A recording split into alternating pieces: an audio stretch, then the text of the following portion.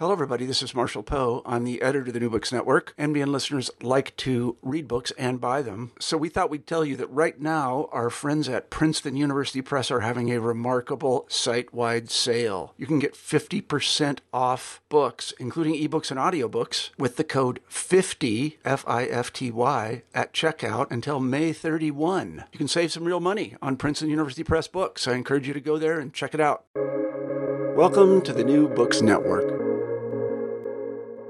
Hello, welcome to the New Books and World Politics podcast from the New Books Network. My name is Jeffrey Gordon, and today I'm talking to Adam Hania. He is the author of Money, Markets, and Monarchies, the Gulf Cooperation Council and the Political Economy of the Contemporary Middle East. When a lot of Americans or Brits think about the Gulf, they think of oil as the primary economic sector, but as this book demonstrates, conglomerates from the Gulf are very active in the global economy in a number of different sectors, including agribusiness, real estate, and finance capital. They've become major political and economic actors throughout the Arab Middle East and in the broader global political economy.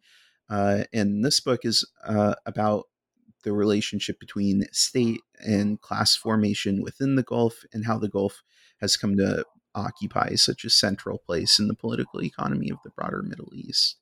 So Adam, let me ask you, this is your third book about the economies of the Gulf Cooperation Council, capitalism and class in the Gulf Arab states, and lineages of revolt, which is also about the broader Middle East. How does this book fit into your broader research program, and how did you become interested in the Gulf Cooperation Council? Thanks, Jeff. Yeah, I guess just perhaps to begin with pointing out when we talk about the Gulf Cooperation Council, we're speaking about six states, all of them monarchies: Saudi Arabia, Kuwait, Bahrain, Qatar, United Arab Emirates, and Oman. These six states, they formed the Gulf Cooperation Council in 1981, which was a regional integration project, which to some degree models the European Union in the sense that it's an attempt at economic and political integration. It doesn't have a common currency, but there is coordination and some degree of integration across these six states, although there are important differences between them, which I think we could probably get into a little bit later. But my interest in these states really stem from a wider interest in the Middle East and a feeling that a lot of approaches to the Middle East tend to focus on one or two states, Egypt, Palestine, Lebanon, and divorce the dynamics in those particular national states from the wider region. And it's very clear if you look at the Middle East that the center of accumulation, capital accumulation in the region is really the Gulf states. These states have become increasingly significant to how the wider region plays out. So my interest in looking at the Gulf was an attempt to kind of understand, firstly, how capitalism operates in these six states in the Gulf region, and secondly, how does that impact the political economy of the wider Middle East? So, my first book looked more at the GCC itself and its position in the global economy and class and capitalist development in the GCC. My second book looked at. It was written in the wake of the Arab uprisings in late 2010 and 2011, and was looking at the kind of political economy of the wider region. And this book really is an attempt to place the Gulf's position as a center of capital accumulation and try to theorize and also track empirically what does that mean for class and capitalism in other Arab states. If we look at that relationship between the Gulf and countries like Egypt, Jordan, Lebanon, Morocco, Tunisia, and so forth. Yeah. So in the book, you use the phrase Khaliji capital to describe the capitalist class made up of large conglomerates in the Gulf states. What does Khaliji capital mean, and what are some examples of these conglomerates that listeners in the U.S. or the U.K. would have heard of? At a very straightforward level, Khaliji capital means Gulf capital. And I use this term to try to emphasize the ways that capital accumulation is quite tightly integrated both in the Gulf across these 6 GCC states. There's in some sectors significant levels of cross-border investments in the GCC, but as I try to show in this latest book, it has a very significant impact in the wider Middle East. So what I mean by this is that if we look at these conglomerates, these are large conglomerates.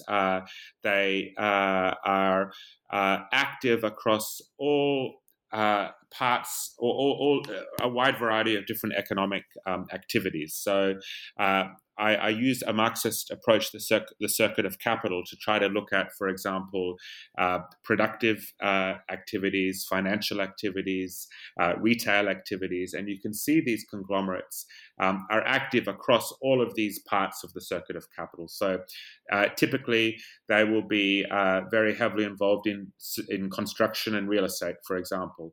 They will also be involved in the retail sector and bringing in, importing goods and selling those goods to the general public. They'll also be involved in banks and financial institutions.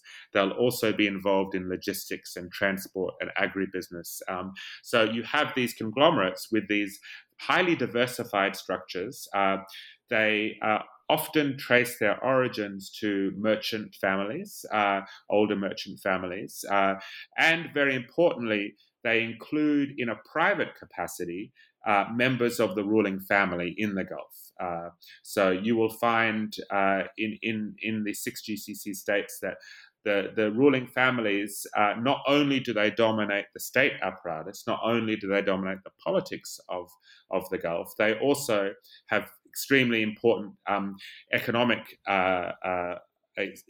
activities and influence, but this is at a private level as well. It's not simply as members of the state. They control important levels of important amounts of the private economy too. So that's what I mean by Khaliji capitalists. Essentially, these conglomerates that constitute the capitalist class in each of these 6 Gulf states. So, to give you some examples, Al Rajai in Saudi Arabia is a major banking family, but also active in agribusiness, retail, construction, and so forth. Al Khurafi in Kuwait is again a family, earlier merchant family involved in retail, food, very prominent in food activities, in construction, in banking. In the UAE, United Arab Emirates, Majd Al Futtaim is a major mall operator, as well as shopping, retail, and construction, banking. So these kinds of patterns where you have these conglomerates that are active across a wide range of different economic activities. And they're internationalized. They're not just active in their own national borders. They're also active in the wider Gulf and further afield in the Middle East. Right. And these conglomerates are similar to conglomerates that are major players in a lot of global South countries. For example, in countries that I've looked at, like Thailand and Indonesia, you see a similar diversified conglomerate structure where companies may start off in something like retail or merchant capital kind of activities, and then as the state tries to institute policies to diversify the economy, these conglomerates are the ones who are in a place who have the capital and the know-how to expand into these new activities. But also an interesting similarity between the conglomerates in the Gulf and in other parts of the global South is the close interrelationship between state and capital here. For example, in Indonesia, large diversified conglomerates will have members of the military on their board of directors and as major shareholders. Um, uh, So I want to talk about this relationship between the state and the private sector, which in mainstream political economy are often presented as ontologically different realms that have an external relationship with each other. The economy and the state exist separately and may interact when the state interferes in the realm of the economy, or when economic actors try to bribe state actors. But as you discuss, the relationship between ruling families and private capital is much deeper than that in reality in the Gulf. You say that there is an internal relation between state and capital. Um, um, and this is often presented as a deviant case of capitalist development, how it's not how it's supposed to work. Could you describe more what you mean by the internal relation between state and capital in the Gulf, and maybe compare the relationship between the state and the economy in the Gulf to other places? Yes, as you pointed out, I do really.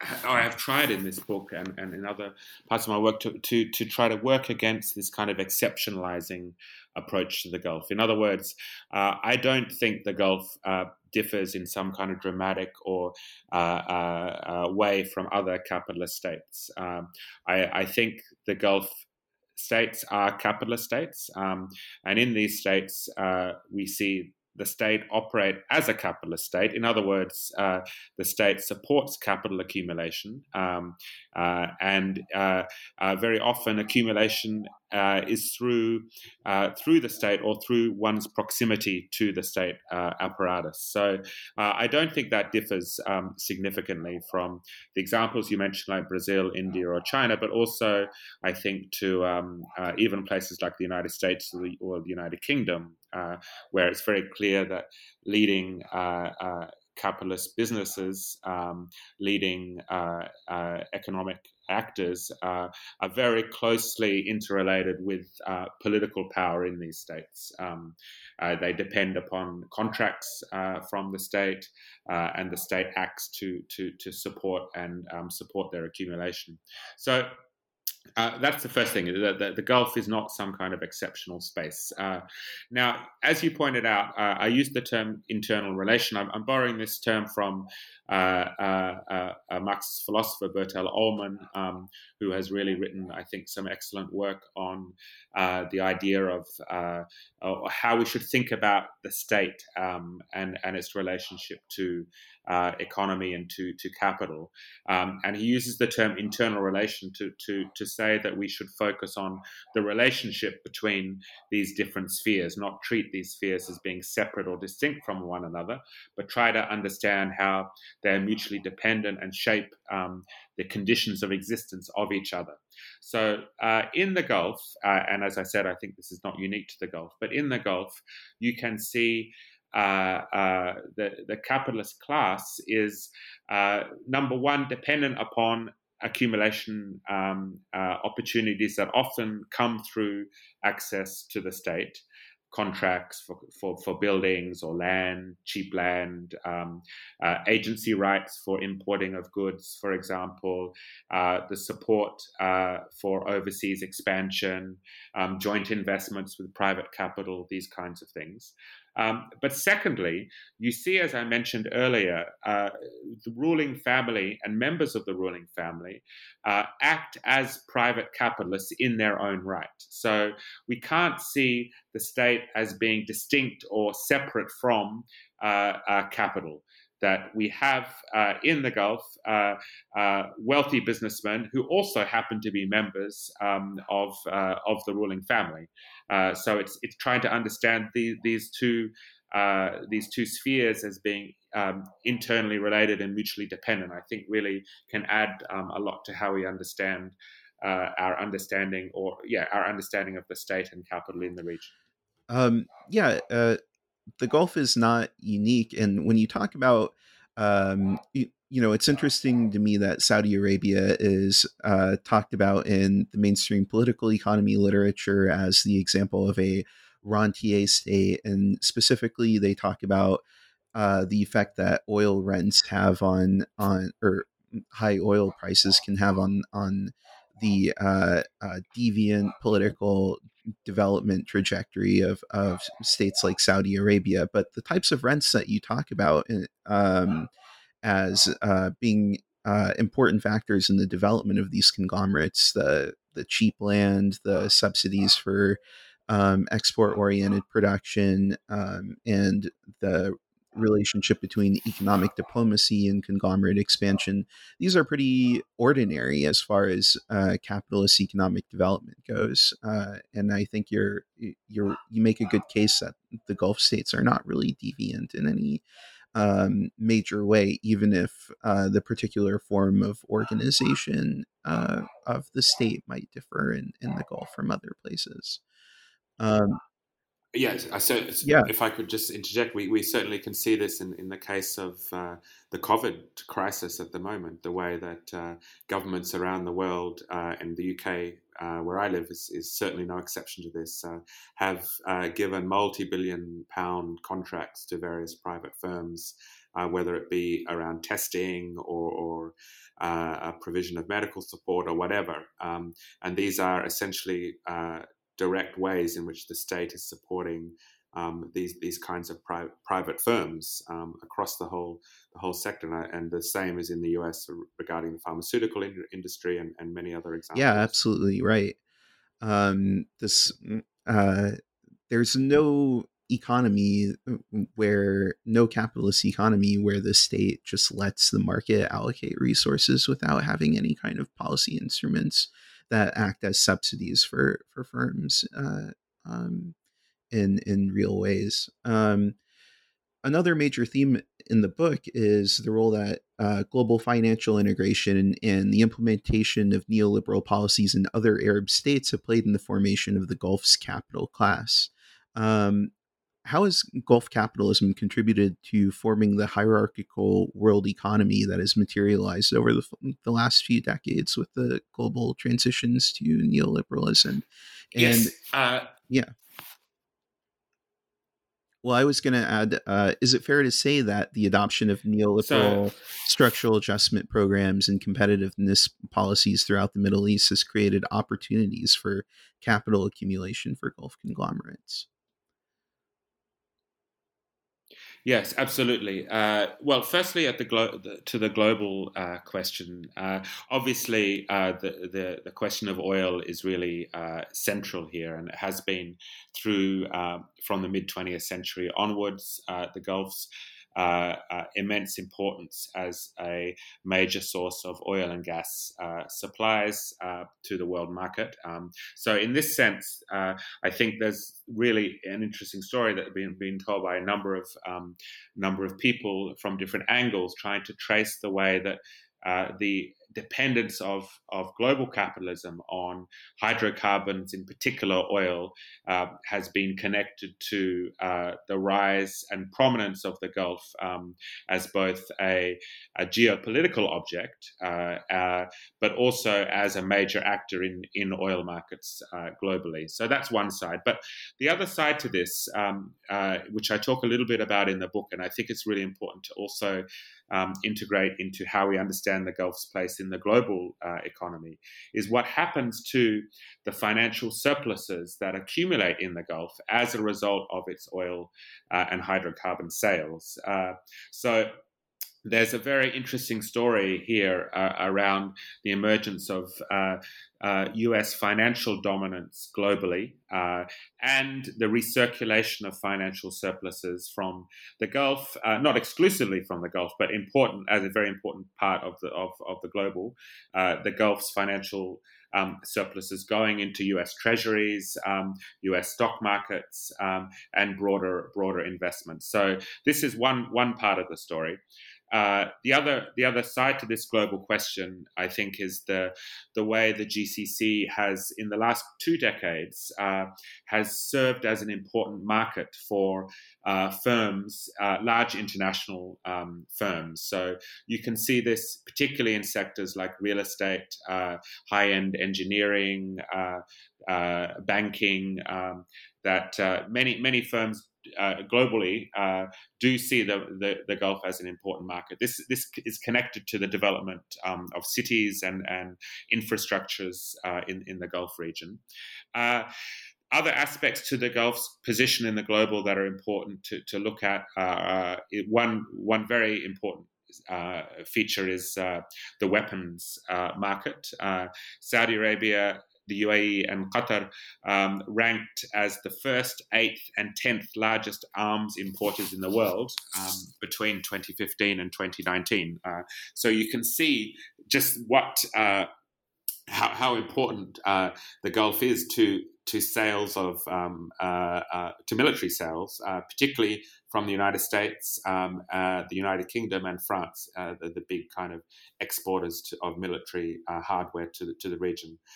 Remarkably, the GCC purchased more than 1/5 of the world's total arms imports between 2015 and 2019. So this is another way that we see petrodollar surpluses, or the financial surpluses that are accumulating in the Gulf, recirculate to Western economies through the sale of arms.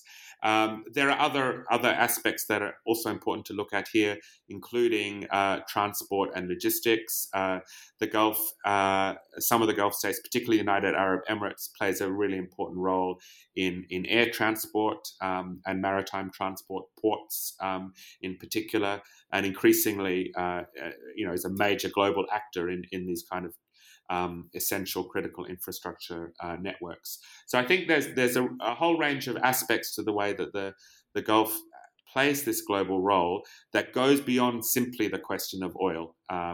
This is not to say that oil is not important, but there's other sides that we need to think about to how the Gulf's role in the global.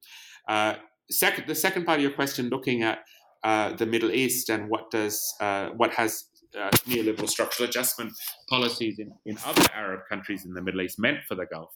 This is really a major focus of my book. What I'm trying to argue is that when we look at neoliberalism, we can see in places like Egypt, Jordan, Lebanon, we can see the move towards a greater dependency on the market, the opening up of these economies to foreign investments, privatization, the sale of land, the sale of state companies, labor market deregulation, all of the things that we are very familiar with elsewhere in the world are part of how these Arab economies also have changed since the 1980s. And what it has meant is that the Gulf has been one of the prime beneficiaries of this neoliberal turn in the region. So when Egyptian land underwent a really remarkable privatization from the early 2000s onwards, the Gulf was a major actor in buying up that land and basically construction activities in Egypt. So we can see this replicated across the whole of the Middle East. So the point being is that when we look at something like these structural adjustment packages, we often think, what they did was they made some people really rich inside the country, and they led to the impoverishment of large sectors of the population. That may well be true, but we also need to think about what does it mean for the regional dynamics, and what does it mean when we look at neoliberalism beyond simply the national borders, to try to understand who were the regional and global actors that benefited from this turn to the market. And it's really, I think, important to kind of say that neoliberalism and this kind of market turn is a major feature of what has been the roots of social revolt in the Middle East. And again, Egypt stands out really here. Egypt was held up by the World Bank as being a major model for the rest of the region to follow in terms of privatization and so forth. In fact, the World Bank awarded Egypt the world's best reformer in 2010, the year before Mubarak was overthrown. It's not a thing that they speak about much these days, but these Arab states were held up as being emblematic models of what other countries in the region should pursue. So the point being that the Gulf was a major beneficiary of this kind of neoliberal turn. Yeah, and you talk about focusing on three particular sectors of the economy. You talk about how conglomerates from the Gulf have become major actors in the economies of Egypt and other Arab Middle Eastern states. The first one we'll talk about is agribusiness. What does food security mean for the Gulf Arab states?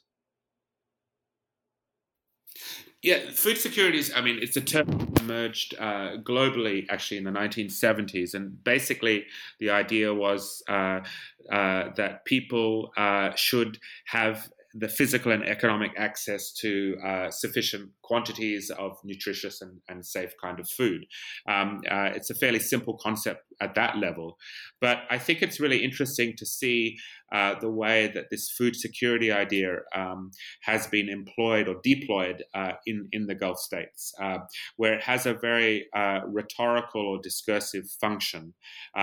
Because we need to understand that in the Gulf, there's quite low levels of food production. There's a variety of reasons for this. One of them being that this is an arid region. There are environmental kind of barriers to food production, and as a result, around 3/4 of the Gulf's food consumption is actually met by imports from outside of the region. So. In the Gulf, around 2006, 2007, and 2008, where there was a big global spike in food prices, the Gulf states really started to promote and push this idea of food security, that they needed to ensure that they had adequate supplies of food that could be accessed regardless of what world prices might be doing. And what it meant is that what I try to do in the book is to say that this goal of food security really has been used as a way of underpinning or encouraging the expansion globally of large agribusiness firms in the Gulf to other parts of the world, and as part of this, to the Middle East itself. So we see the expansion of agribusiness firms as part of these conglomerates that I spoke about earlier, moving into the land purchases, moving into various parts of agro-commodity production in order to discursively, this is to supply or to secure food supplies for the Gulf. But actually what we see is the Gulf is the most food secure zone of all Arab countries because of its wealth, because of this kinds of expansion. And it's the neighboring countries such as Yemen, which are the most food insecure. So, we have this kind of juxtaposition of the most food insecure and the most food secure located on the Arabian Peninsula and centered around the Gulf.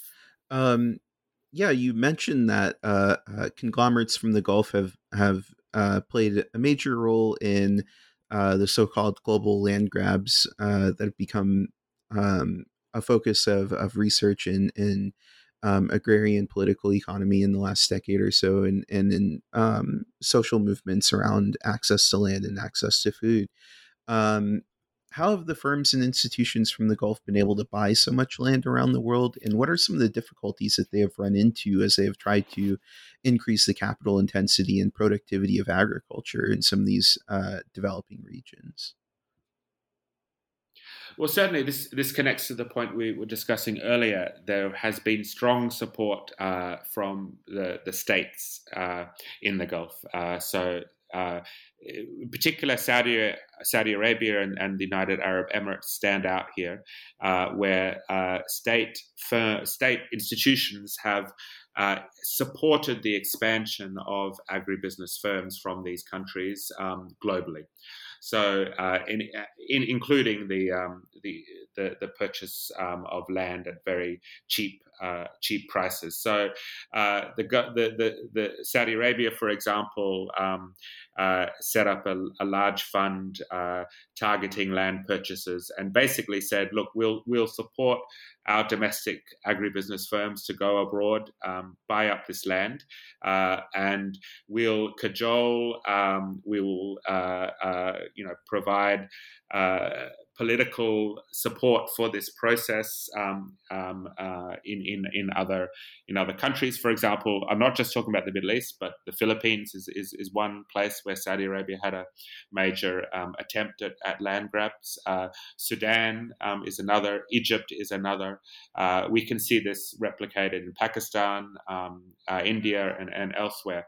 So these are these are land grabs. But I think one of the things to point out here is that it's interesting to see that there was obviously resistance, particularly from farmers in these areas, who in some cases were forced off their land or forced into kind of market activities that were detrimental to their existence. So protests around these kinds of land grabs meant that very often they might have been headline figures in a newspaper, but they actually didn't really mean much on the ground in these states. And it's interesting to see that a lot of the land now that the Gulf has been involved in purchasing actually is in places like the United States, Australia, parts of Europe. That's where some of the big farming activity from the Gulf is now located. Right. These are places where property rights are more secure. Capitalist social relations are more firmly embedded in the agrarian sector in the rural areas than in a lot of the global South countries that they've previously tried to purchase land in, where land has not been commodified for as long as it has been in these advanced industrialized countries and places where um, um, a much larger percentage of the population depends on access to land for their livelihoods, and in this way, political contestation and democracy is a real obstacle to the um, um, ability of Gulf conglomerates to um, uh, transform agriculture in these regions in more capital intensive ways that wind up displacing people. Um, Perhaps you note that perhaps more important influence that Gulf firms and states have had on regional and global agribusiness supply chains and land purchases is through their control and operation of logistics infrastructures. Why are agribusiness firms increasingly diversifying into transportation, warehousing, ports, and other sectors that underpin the circulation of food commodities? What do they stand to gain from this? Yeah, I think this is a really interesting part of looking at the agribusiness sector in the Gulf. That a lot of the focus is typically placed on land grabs, and we shouldn't downplay the importance of this. But if we look at these large agribusiness firms, they are increasingly vertically integrated. In other words, they're not just involved in primary agriculture; they're also involved in the storage, the transportation of food across borders, the processing and manufacturing of food, and also the retailing of food. So if you look at some of the large Gulf firms, you can really see this at a global level, and it's really quite fascinating to unpack some of these things. So one example is a UAE firm, Al Dahra, which is involved in primary agriculture in rice and fruits and vegetables, dairy cows, etc. But recently, they've been expanding, for example, into the provision of animal food or forage, and reflecting what I was just saying earlier, that they are now actually the largest forage exporters, animal feed exporters in the United States, Italy, and Spain. So it's quite remarkable to think of this UAE firm, a large firm, but from a country that has a very limited agricultural sector, that are now the largest forage exporters in these three leading states. It's one example of how this firm has diversified into the provision of animal feed. This large firm, Al Dahra, also operates milling of rice and flour across Europe and South Asia.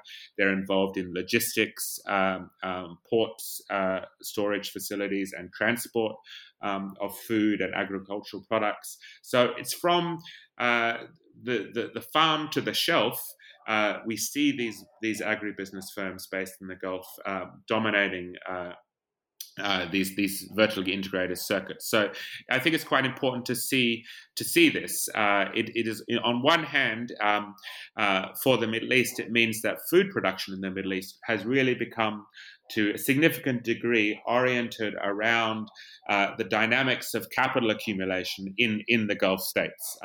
This is one of the things I was really trying to emphasize, that when we look at what happens to food in places like Egypt, it's increasingly oriented towards capital accumulation in the Gulf states, particularly Saudi Arabia and the United Arab Emirates. Right, and you also mentioned that Gulf capital and Gulf conglomerates have become embedded in the production of circulation of food in neighboring states like Egypt and elsewhere in the Middle East. What are the political consequences that Gulf involvement in the agricultural sector have had in these countries, specifically in Egypt? Well, Egypt's a very important example because it's a major agricultural producer among other Arab states, and as I pointed out, it also has been the country that has been at the leading edge of structural adjustment in the region. So today we can see a large proportion of food exports in Egypt going to Gulf markets. As I was writing the book, the figures was around a third of total food exports from Egypt actually finding their way to the Gulf, and this is a significant increase from earlier years. So on one hand, that's one side of things, but we can see also Gulf firms dominate the production of food in Egypt, and this is for sale both in Egypt as well as for processing in Egypt and export to the Gulf itself. So we can see these Gulf agribusiness firms if you look at different sectors like fruits and vegetables, poultry, oils, edible oils, you can see the way that Gulf firms really play a major role in Egyptian agribusiness.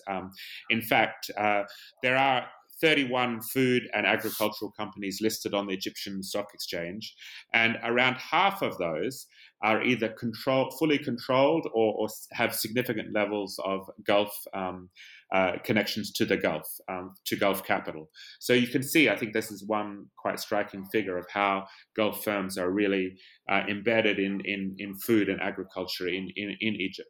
So what are the implications for this for Egypt? Number one, it means that in the event of a spike in food prices or shortages of food in the Gulf, these are firms that have been set up to prioritize the supply of food to the Gulf rather than Egypt. So that's one, and this is quite explicit in a number of the ways that the deals that have been signed or in the investments that have been made by Gulf firms in Egypt. Secondly, it means that, and this is not strange globally, but it means that Egyptian agriculture has become an export-oriented industry, and where the Gulf is centrally embedded, and it is not principally designed at meeting the needs of food in Egypt itself. So this is a major issue for people on the land and also the consumption of food in Egypt. And as we mentioned earlier, this is not simply primary agricultural production or the purchases of land. It's also to do with the manufacturing of food in Egypt, the storage and transport of food in Egypt, and control over retail and supermarkets in Egypt itself. Again, if you look at all of these different parts of the agribusiness chain, you can see a very deep involvement and control by Gulf-based firms. The next sector that you focus on in the book is construction and real estate, both within the GCC countries and in the wider Middle East.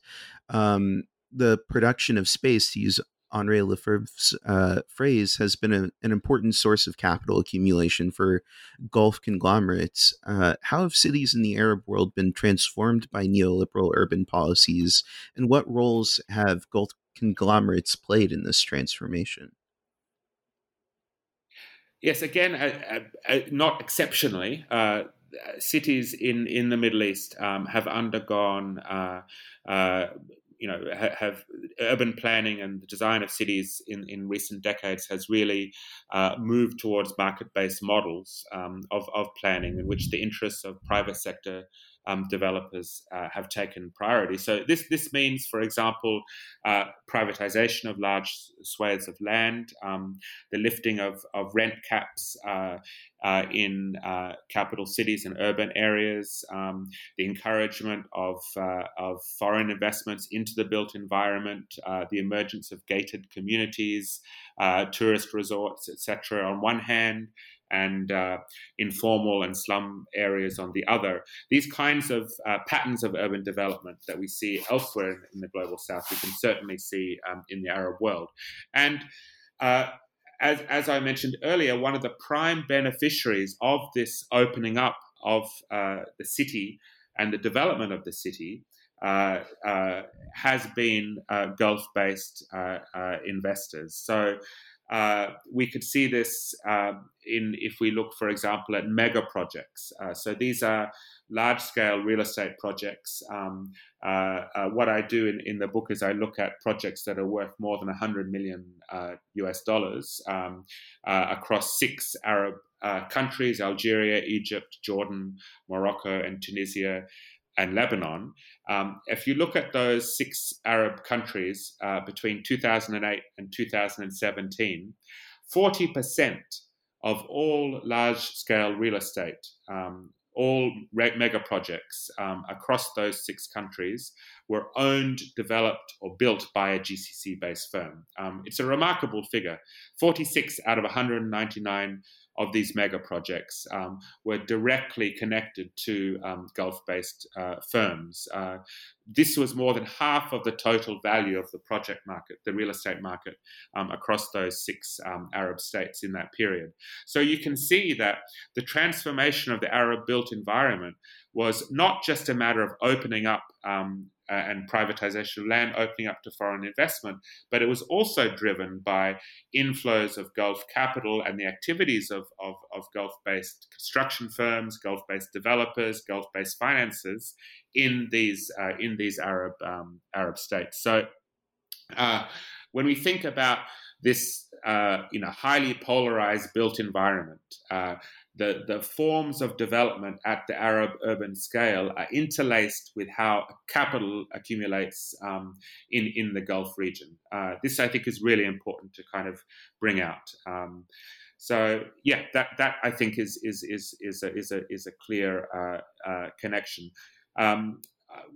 One of the other things I think that's really interesting to look at around this question of the city and the Arab city, it's not just about real estate, mega projects, gated communities, and so forth, and the policies associated with it. There are other aspects to this as well. So, for example, infrastructure, provision of infrastructure in urban areas, power, water, energy.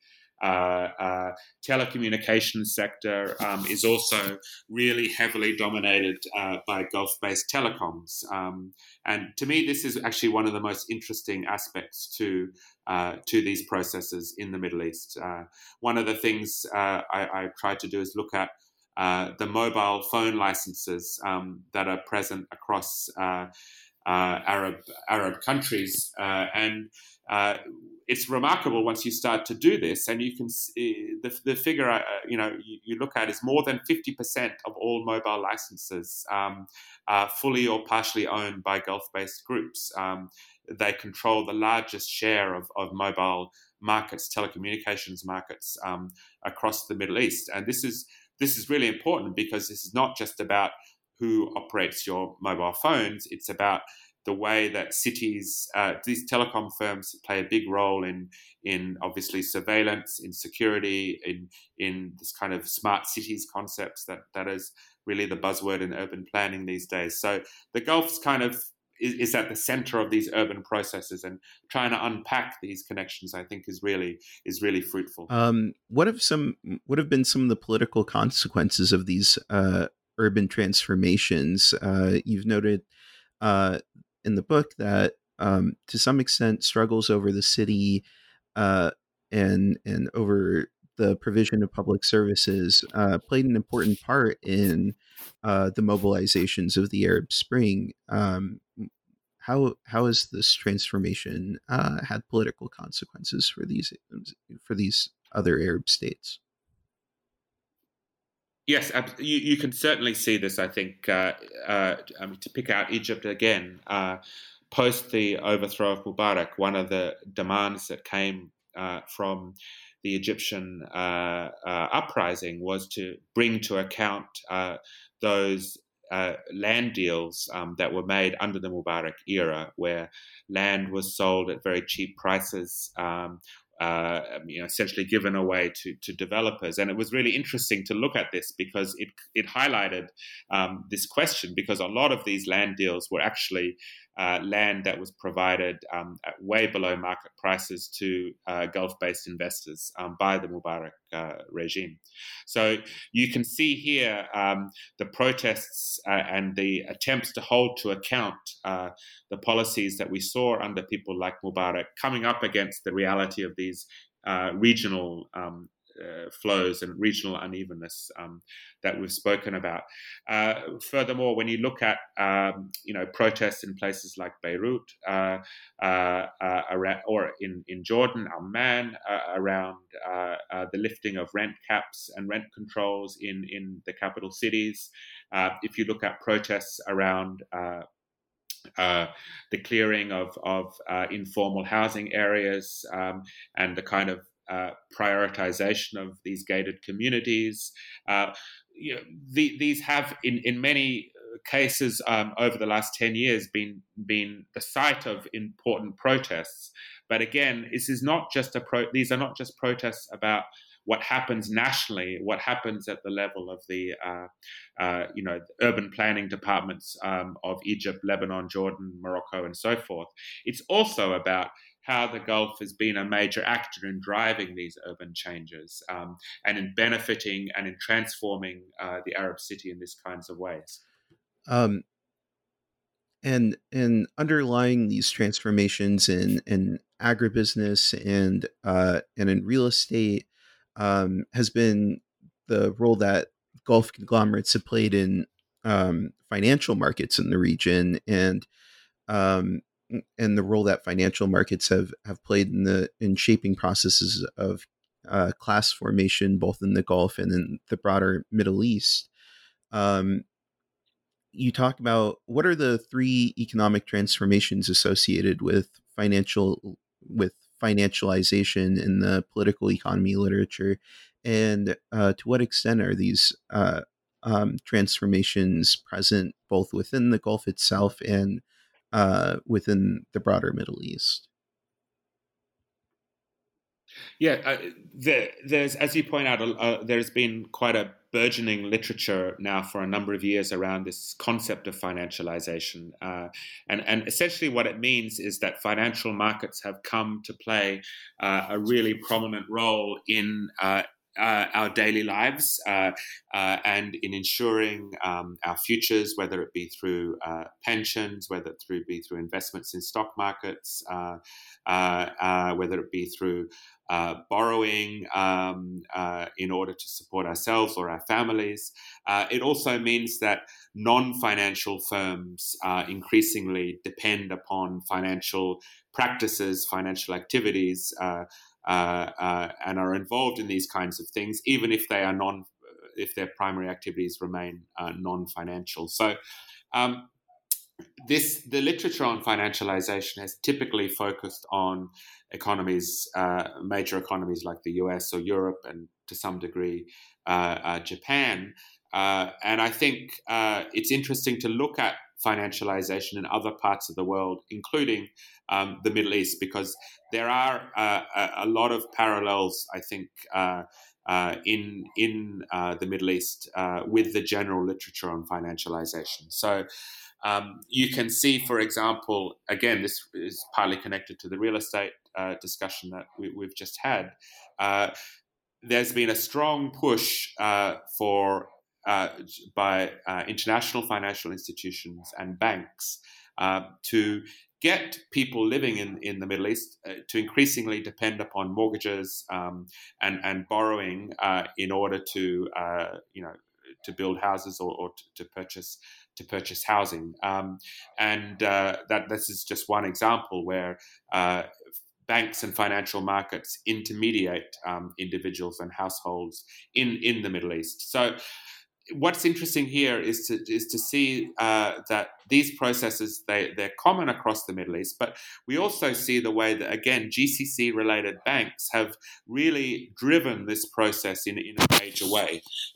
They do this through purchasing and becoming major actors in banking and financial markets outside of the Gulf itself. So just to give you an example, in Jordan, in Palestine, Egypt, and Lebanon, 50% of all non-government bank assets are held by GCC banks. It's quite a remarkable figure when you think about this. That Gulf-based banks are really active in these cross-border activities and banking markets in other Arab countries. Jordan is really stands out in this respect. 86% of bank assets in Jordan are actually controlled by GCC banks.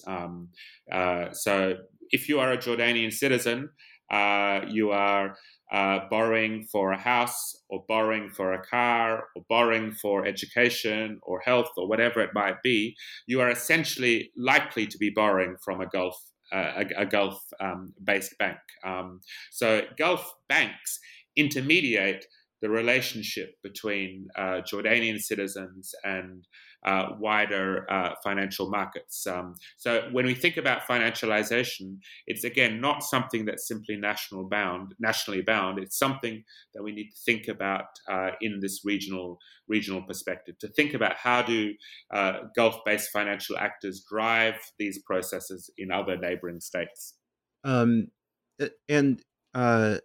with all this talk about financialization in these countries and the increasing role that the Gulf is playing in the financial sectors of other Arab Middle Eastern states, I as I was reading this, I was thinking about how differently critical political economy scholars such as yourself think about these processes than mainstream economics and the financial press. In the mainstream research on economics, the growth of deposits as a percentage of GDP, for example, or the increasing prominence of foreign financial firms in these economies would represent the growing availability of investment capital that can drive economic growth without having to print money domestically, or have sovereigns borrowing money and allocating resources. What's the problem with this mainstream perspective on the financial sector? Is there something particularly nefarious about the activities of Gulf financial firms throughout the region from a broader economic development perspective?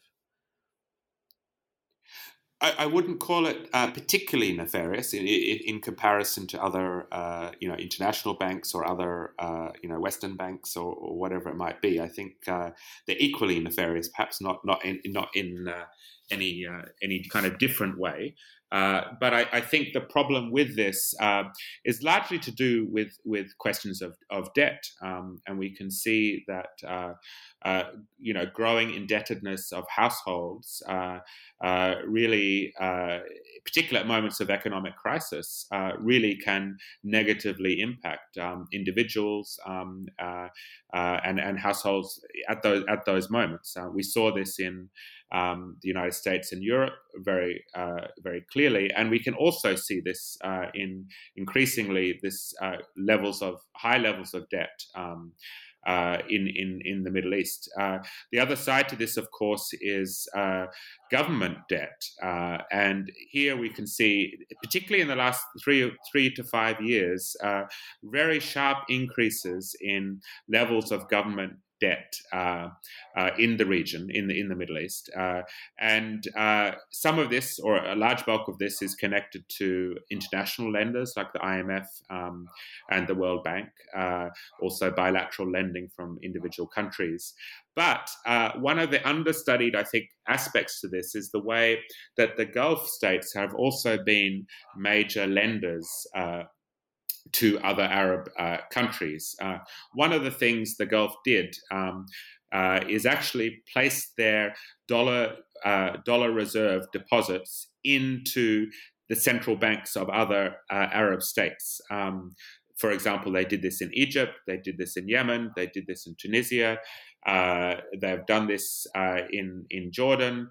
So what this means is that these countries, it's one way that the Gulf has extended its political and economic influence over these other Arab states. Because if you are a country and your reserves come from the Gulf, they're GCC deposits in your central bank, and you're dependent upon this for access to international lending, for stable currencies and so forth, the Gulf has enormous sway over what you do as a country. If you ever displease what the Gulf states might think about or in your policy making, it's simply a matter of withdrawing those deposits and you detonate a financial crisis. I think this is a really interesting kind of innovation of the Gulf, this kind of placing of their dollar deposits in other Arab countries. Just one example of this, which I really find very striking. By 2016, Egypt owed Saudi Arabia, the UAE, and Kuwait more than the total it owed to all international financial institutions or any other country or region in the world. So when we think about debt, global debt, it's not simply a matter of the standard kind of targets of debt campaigners around the World Bank and IMF. It's also these regional actors that we need to consider that can play a very negative role on development processes in the Middle East. Yeah, that's really fascinating. I had no idea to what extent sovereign states in the Middle East were dependent upon the Gulf for access to financial markets and currency reserves. Before I read your book, I think that's a really interesting tool of geopolitical leverage, right? That Gulf states have over other Middle Eastern states, and can have really not only nefarious impacts on economic development, but also on the trajectory of political reform, because this essentially can make the Gulf states, if not exactly a veto player, certainly give them inordinate influence over the processes of political reform. Absolutely, yes. So we've been talking about how the Gulf economies are about more than just oil. They're about finance, real estate, agribusiness, but oil is still very, very much central to the economies of the GCC. And as you've noted in the book, oil prices have dropped off in recent years, and analysts forecast a new normal of a long period of sluggish demand and low prices.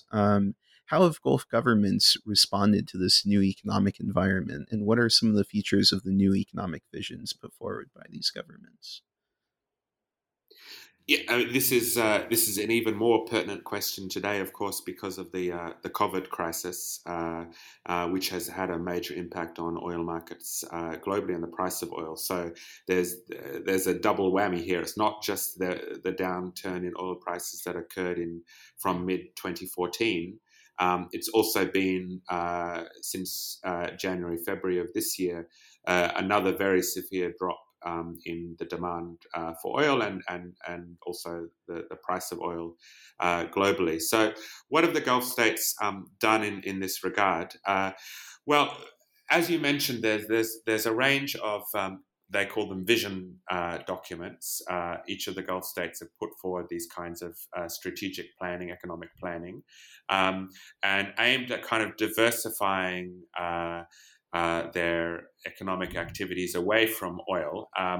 There's a lot of debate about how real these strategy documents are and whether they'll actually really see the light of day. But certainly, looking at them, I think, is very interesting because it demonstrates the way that the Gulf states have really, again, prioritized the interests of private capital and the development of their own capitalist classes. So we are talking here about moves towards privatization of different sectors that were previously perhaps state-owned in the Gulf, the development of new markets around things like healthcare and education, two prominent aspects of this. Tourism, another important aspect, logistics and transport, with a major role for Gulf private capital in these sectors, obviously supported by the state. So that's one side of these vision documents.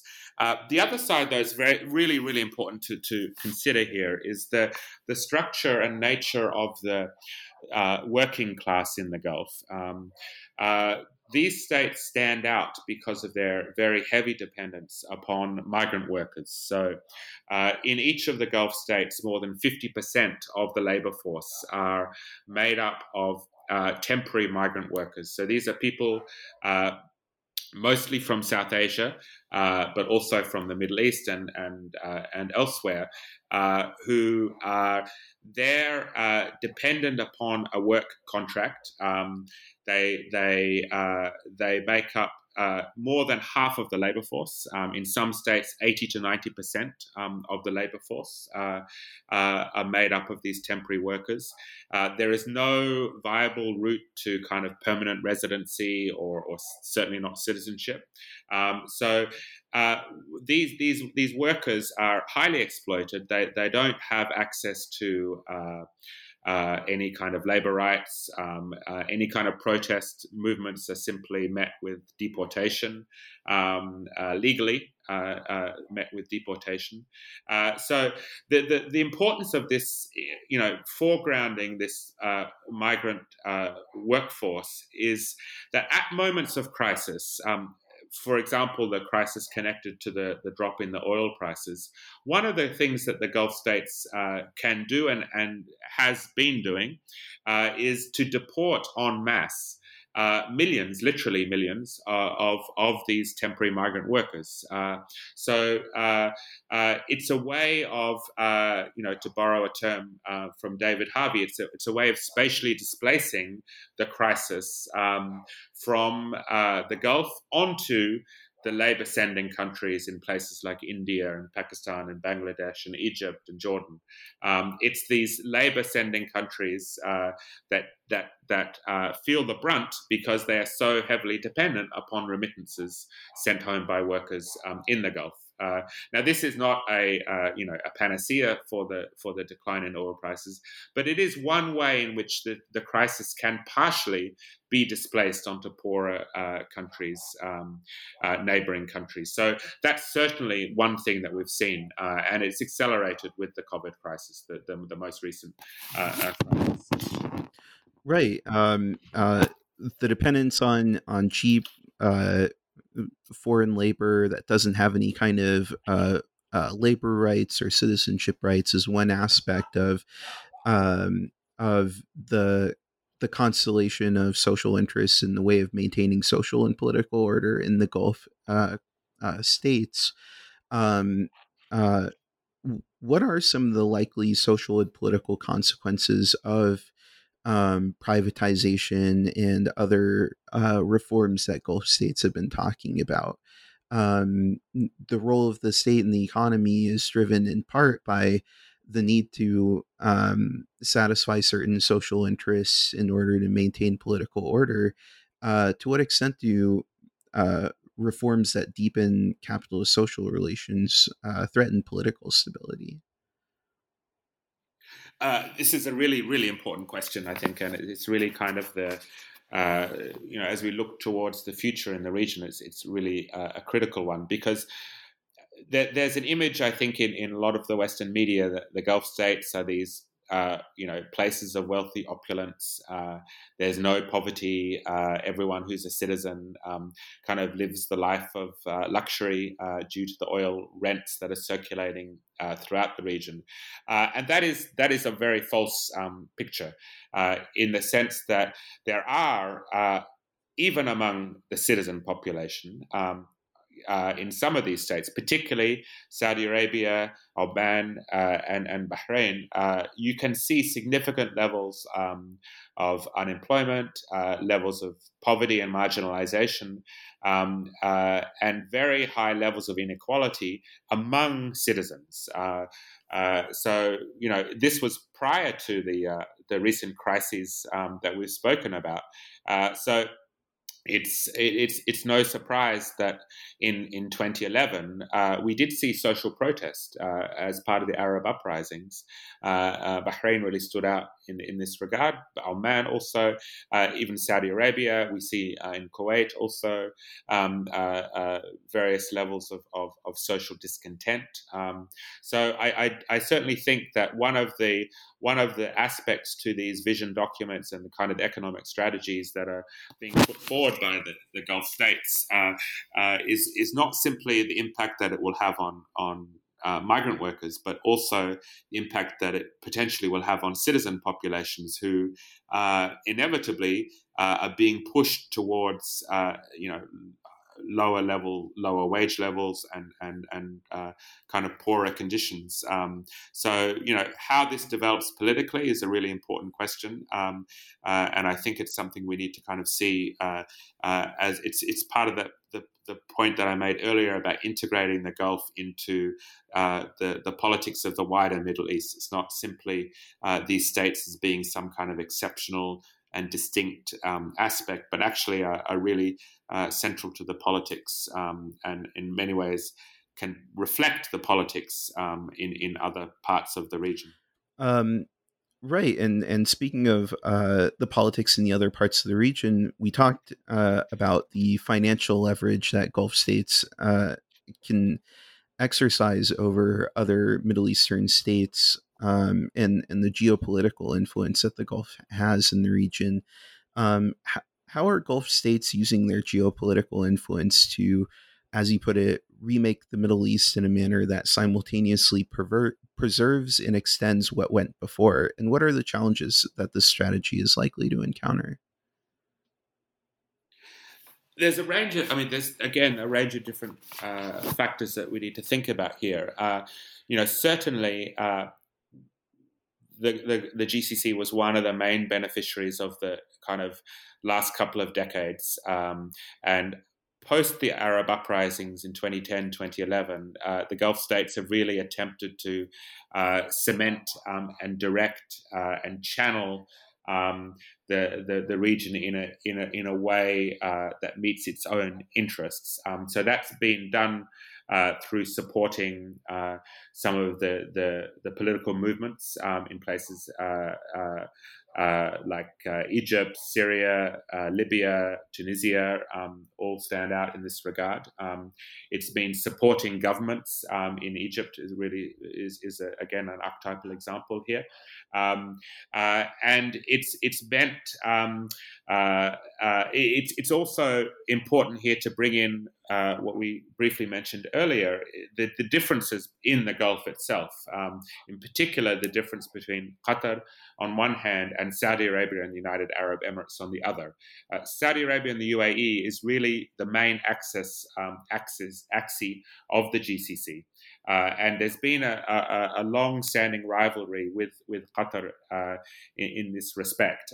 So when you look at kind of the regional map, you can see on one hand Qatar is supporting particular movements or governments, and on the other, Saudi Arabia and the UAE supporting other opposing forces. So that's a pattern replicated throughout all of the region. The other thing to put on top of this, of course, is the rivalry with Iran, and again, this is a part of a regional jockeying for power, most strikingly between Iran and Saudi Arabia and the UAE as well. So that's one side of it. The other side, of course, is the direct involvement in and the war that's been led by Saudi Arabia and the UAE in Yemen, which has been a humanitarian disaster, but it has also been a way, I think, where Saudi Arabia and the United Arab Emirates are both attempting to stake their positions in this very important kind of regional, the Red Sea, Indian Ocean, the ports infrastructure in these areas. A lot of the war is about who is going to control these routes in any kind of post-conflict situation. So the Yemen war is not simply about rivalry with Iran. It's partly to do with that, but it's also about kind of the geopolitical influence, I think, of Saudi Arabia and the UAE in the wider Middle East. The other aspect to all of this is what is going to happen in the different post-conflict scenarios. So, obviously, Syria, Yemen, and Libya are really the three important cases here, where you have huge levels of displacement of population displacements. The Middle East is now the highest, world leader in terms of displaced peoples globally.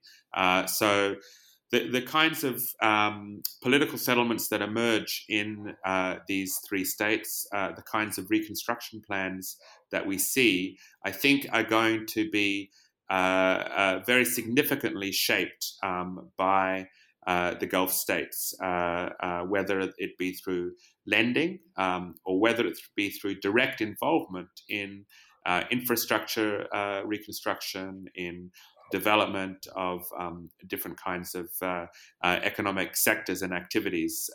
So the fact that the Gulf has been such a prominent actor over the last 10 to 20 years and has been a major protagonist in these kinds of conflicts means that they also will play a major role, I think, in the kind of direction of post-conflict reconstruction.